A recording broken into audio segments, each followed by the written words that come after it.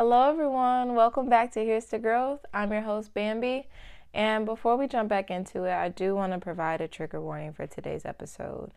This week, we will be covering miscarriages, and I know that this is a topic that may be very sensitive for some people, so I didn't want you guys to be blindsided. If this is too much for you, I do not recommend this episode. It may get a little graphic. I'm still debating on how I'm going to go about this, but I just pray one day that you'll be able to listen. And the main goal is really for you to understand that you're not alone. This is not something that is so taboo that it can't be addressed. So I thank you for listening, for those who are able, and let's just jump right back into it.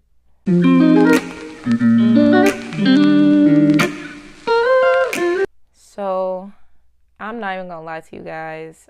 The Lord had to build up my confidence to talk about this, because if you know me, you probably know about what happened. If you don't, then it's nothing personal. I just probably decided not to speak on it. But it's different when you're talking about these kind of things person to person versus person to camera that will go out to everybody. So I do pray for your patience in this episode, because even though it was a while ago, it sometimes is still a little difficult for me to talk about. So thank you.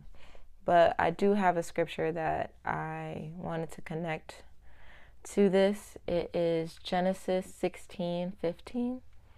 It says, "So Hagar bore Abram a son, and Abram named his son, whom Hagar bore, Ishmael." The year is 2020, because we needed something else to go on during that year. We just, of course, why not? Why not one more thing on the plate? But I found out in May that I was pregnant, and I am sorry to my mother and my sisters. I did.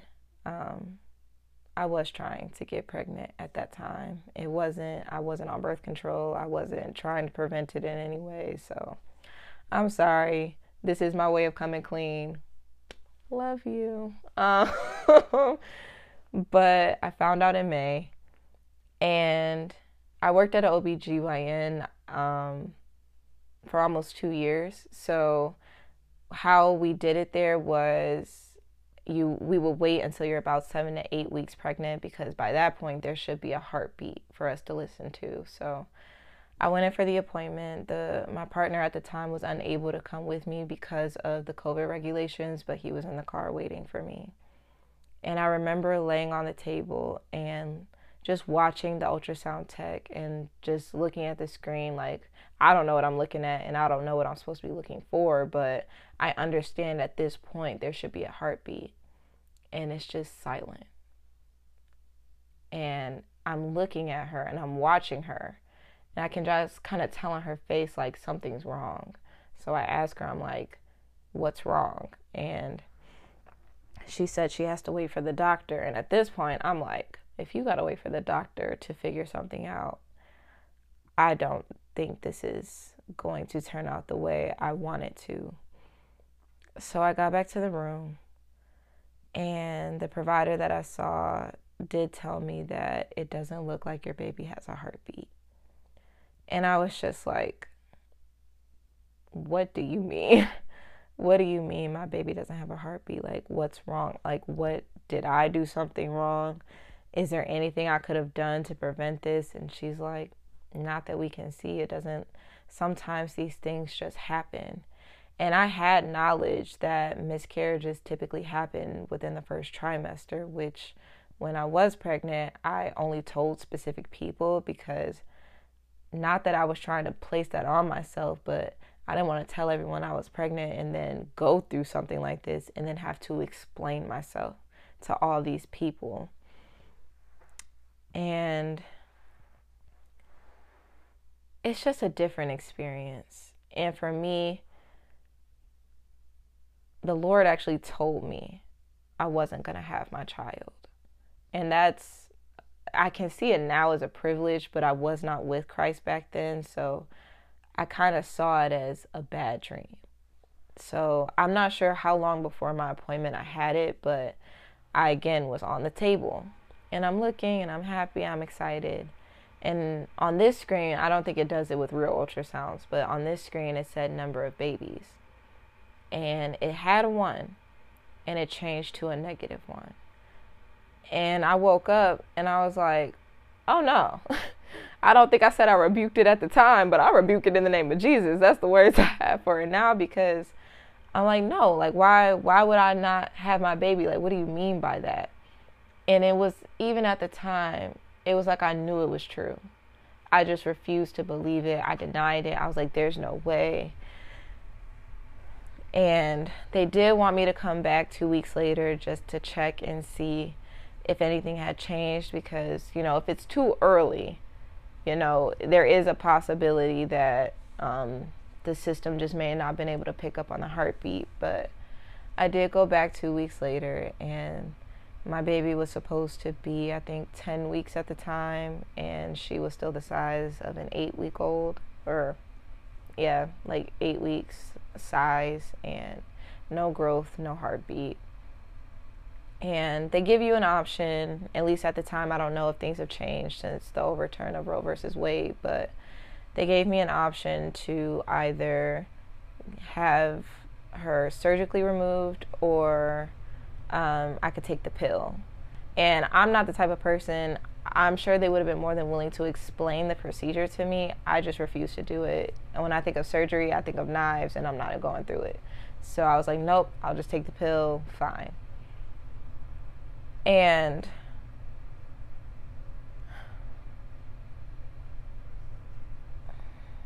I took the pill, and again, my partner was with me. He supported me through that. And I was actually on the phone with my best friend as it was happening. And I'm sorry to her, because yes, it was traumatizing for me to go through it, but it was traumatizing for her to have to hear that, and I'm sure it was traumatizing for him to have to watch it. Just something that I remember was, it was like I could feel her spirit leaving me. And I don't know about other people who have been through it. I don't know how it felt to them. I just know for me, it was like I could feel her leaving me. And that hurt more than the physical pain. That spiritual pain hurt more than anything. And I still to this day can't fathom experiencing that in itself, because of how difficult it was. But I was in a dark place for a while. Like I could grasp the fact that it was not my fault, because as soon as I made the appointment, I'm asking, like, should I take prenatal pills? Like, what should I do? Basically trying to, try to, you know, I'm trying to make sure my baby is healthy. Like, what do I need to do to make sure she's good? And, you know, I went to the store by myself and I got prenatal pills. I was like, I'm taking care of my baby. I don't care. But of course, you know, unfortunately, it didn't really make a difference what I was doing. So this is the end of July, early August, I believe, when I go through this. And, you know, I'm just going through life. I really don't remember in between there and Christmas, if I'm being completely honest. I don't think I really had the mental capacity to be present, which I want to say to people, that is not to be unexpected. This is a very traumatic thing that people go through, and I feel like some people don't understand what it feels like to experience such a thing. You cannot expect people to just jump up and get back into regular life. It's just not, it's not a feasible thing. You should not be expected to go through such a procedure, to go through such a trial. and immediately bounce back. This is so emotionally, physically, mentally, spiritually taxing. To expect a woman to bounce back from that is cruel. And I'm going to just leave it at that. But going into Christmas morning, I had a dream again. I could see that it was a street, and it was well lit, I guess. You know, it was a couple of light poles. There's the road in front of me, there's a sidewalk on the side, and there's like a little bus station, like where you wait. And I see myself walking on the sidewalk.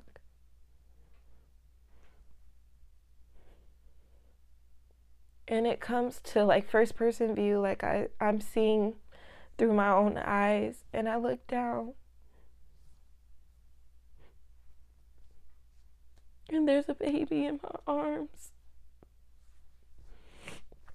And she is so beautiful, y'all. Like, that's why I can say she, because I was too early in the pregnancy to know a gender, but I know it was a girl that I was holding. She had the most beautiful eyes. And I was singing my favorite song to her at the time, which was Holy by Jamila. I don't know her name, I'm sorry, but I'll put it in the comments. It's a really good song, y'all. I was singing my favorite song to her. And when I woke up, all I could do was cry, because I felt like that was the Lord telling me He had my baby. That she was safe with Him.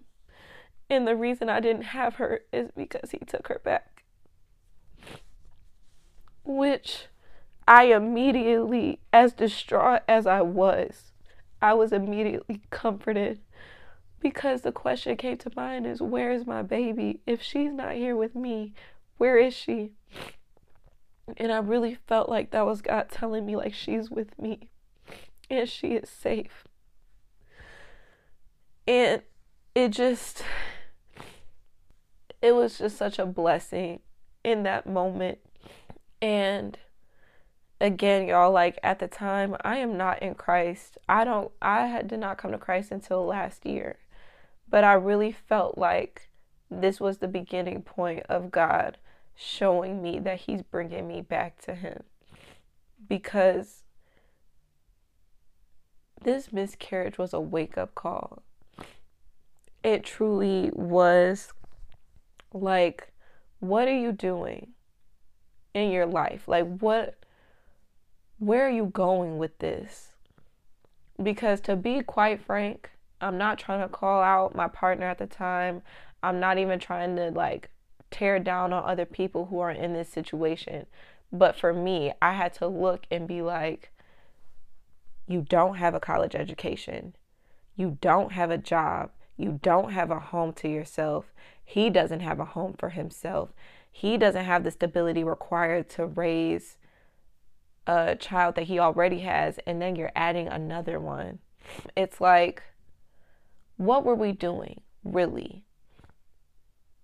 I am not saying this to shame myself or anybody else who was in this predicament, but you really have got to open your eyes. I did not have a realistic viewpoint of motherhood. I didn't have a realistic point of view of what being a mother took. I wanted to be a mom my entire life. And I wanted to raise my children. I wanted to be the greatest mom. I wanted to do better than my parents did. Not to say they did a bad job, but we can all see where improvements can be made. But y'all, I was 22 when this was happening. I was not mentally, physically, emotionally, nor spiritually in a place where I could be a successful mother. And I'm not saying that those who are not in those spaces can't be successful. I'm speaking for myself. I was not going to be a good mom. I would have tried my best. but I was not going to be who I wanted to be for my child.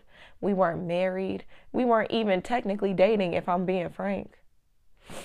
So now I'm about to be a single mother in another generation of single mothers who myself did not love myself, who in myself didn't care or carry myself in a way that was just proper as a mother, I guess, like in my viewpoint. And it's just like, what were you doing? To be kind, to be so kind to myself. What were you doing? What did you think this was going to be? How did you think this was going to end up? Because it took one of my older sisters like talking to me like, okay, well, what about school? Okay, what are you going to do for work? I immediately in those moments was like, I can't talk about this right now because I don't have an answer, and I don't even in my mind have the ability to comprehend what you're saying to me. Because even while I was still pregnant and she's asking me these questions, it's like, whoa, you're bringing accountability to me, you're bringing responsibility to me, and I can't handle it. I can't handle the little things. I can't handle those things, and I'm about to be a mother. You can't come to me and address things with me, woman to woman, and I'm supposed to be a mother? It don't look like it's gonna end well. And it's just like, as painful as this was, as heartbreaking, and as much as it tore me down in a way, it gave God a chance to show me, this is not what you want. This is not what you're ready for. This is not something that should be taken lightly. And I was taking motherhood and parenthood lightly, because it's so much deeper than keeping a roof over a child's head. It's so much deeper than just feeding them and changing them. They grow up into people. And we wonder why some of our people today act the way they do. It's because their parents weren't prepared. That's not to shame them, it's just a fact. And I refuse to be another one of those parents who refuse to raise their children, who think it's just these basics and then there's nothing else. No, it goes a lot deeper than that. We have to raise our children. We can't just bring them into the world and pray that the world will help them figure it out. Because that's exactly how Satan comes in and overtakes the generations. And I refuse to be a part of it. And something that I wanted to address in this episode as well is Genesis 17, 18, and 19. And it says, "And Abraham said to God, oh, that Ishmael might live before you. Then God said, no, Sarah your wife shall bear you a son, and you shall call his name Isaac. I will establish my covenant with him for an everlasting covenant, and with his descendants after him." I was giving birth to Ishmael when God has an Isaac waiting for me. God has already promised me my children. God has already promised me my husband and my family. And that is the way that he ordained it to be. That is what he wanted to give to me. But because I was going out of my own will, because I was in my own path, I was about to birth something that was going to only come through a struggle, that was coming out of wedlock, that was coming out of a place where he did not have planned for me. So going through this process and coming to Christ and healing in that way, understanding that God didn't want to take my child from me, but he knew that the plan that he had laid out for me did not include her in this moment. When I tell y'all, my life would look drastically different in this moment had I had my child. So my child's due date was February 16th of 21. Y'all, it's about to be 2024. I would have a toddler running around, a 3-year-old running around. Like, I can laugh about it now because when I tell y'all, it's flabbergasting. It's flabbergasting to think that I would have a 3-year-old. What do you mean by that? What do you mean to say that I would have this child running around, calling me mommy, asking and talking, walking, running, and the things that would not have happened had she been here? Because when I tell y'all, in particular, the last 2 years of my life has been a roller coaster, but in the best way. I have traveled more in these last 2 years than I feel like I've traveled in my entire life. I was able to model. I was able to restore friendships. I was able to make new friendships. I was able to meet my husband. I was able to come to Christ and be faithful and diving all the more deeper into him. I'm able to do this podcast. I'm able to have better relationships with my family. All these things, even if they were still to come, how delayed they would have been. And to an extent that straight up just would not have happened. Not saying that there aren't mothers who did everything that I'm talking about with children, but that's not what God had planned for me. He knows what to give you. And giving me a child at that time was not the plan. It's a blessing that my daughter was able to propel her mother back to Christ. It's a blessing that through the pain, God has made it good. Because something that I've heard quite a bit in the church since coming back is, if it ain't good, God's not done yet. Romans 8:28 reads, "And we know that all things work together for good to those who love God, to those who are called according to his purpose." If it's not good, he's not done yet. I was devastated when I lost my child, and it was something that I did not think I was going to get through. To wake up every morning with the understanding that she's not here and she wasn't coming back. To wake up and look around and just see what could have been. I just have to be so grateful because God has changed my life. And not to say that he couldn't have done that with her here, but he had other things that he wanted to do with me.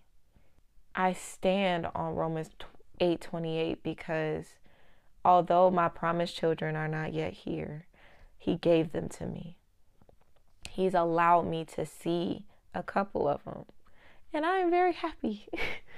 I am so joyful that the children that I will bring into the world will be brought through a covenant that God ordained, that we will be walking together to bring our children into the world, that we will be steady with one another because we have centered our lives on God, and that we can raise up our children in Christ so that they can go on and teach the further generations to uplift their own generation to come to God. Because that's what we're here to do. I'm here to preach his word, and I'm here to uplift those around me, and that is what my children will do as well. I understand going to God and questioning him about, why did you let this happen to me?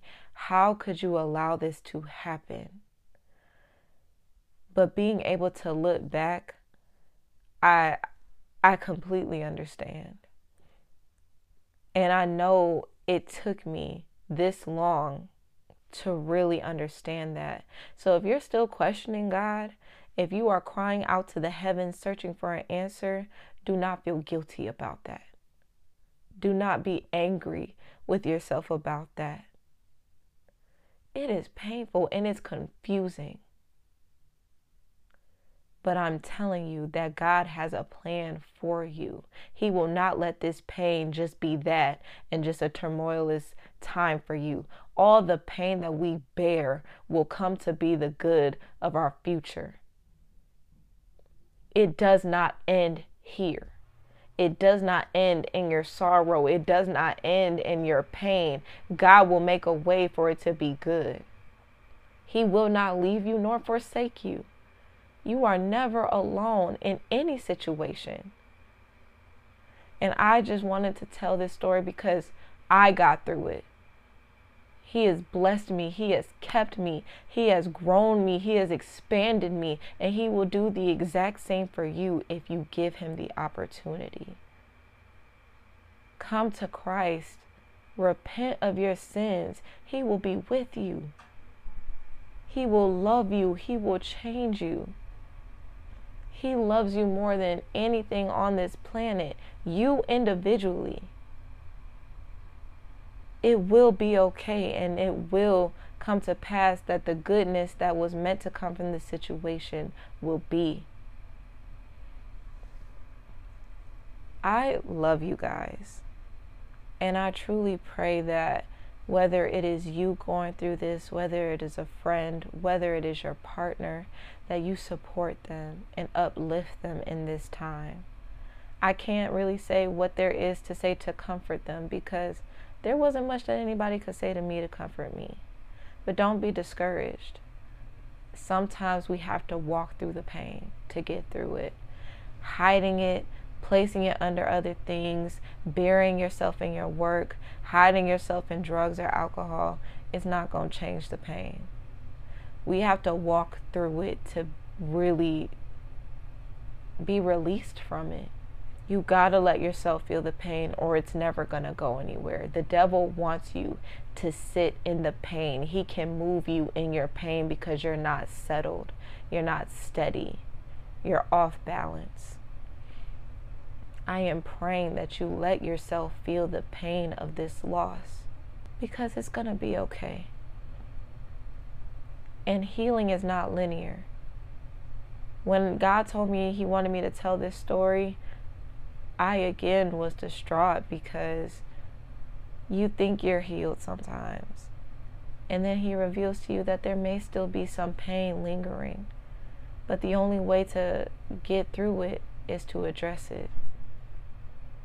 But I truly love you guys, and I pray that this episode helped you. I pray that you seek God through the pain and that you remember that He is doing this for your good. It is difficult to give thanks through the pain, but I promise you, I am so thankful for this process that He has put me through. It was necessary, and I love Him all the more for it. I love you guys. I hope you have an amazing Thanksgiving and an amazing holiday. Travel safely. Really talk to one another this holiday season. Get away from the games. Get away from the social media. Be with your family this week. Love them. Cherish them. Talk to them because you never know what people are going through until you open up the door. I love you guys, and I pray we grew today. Bye.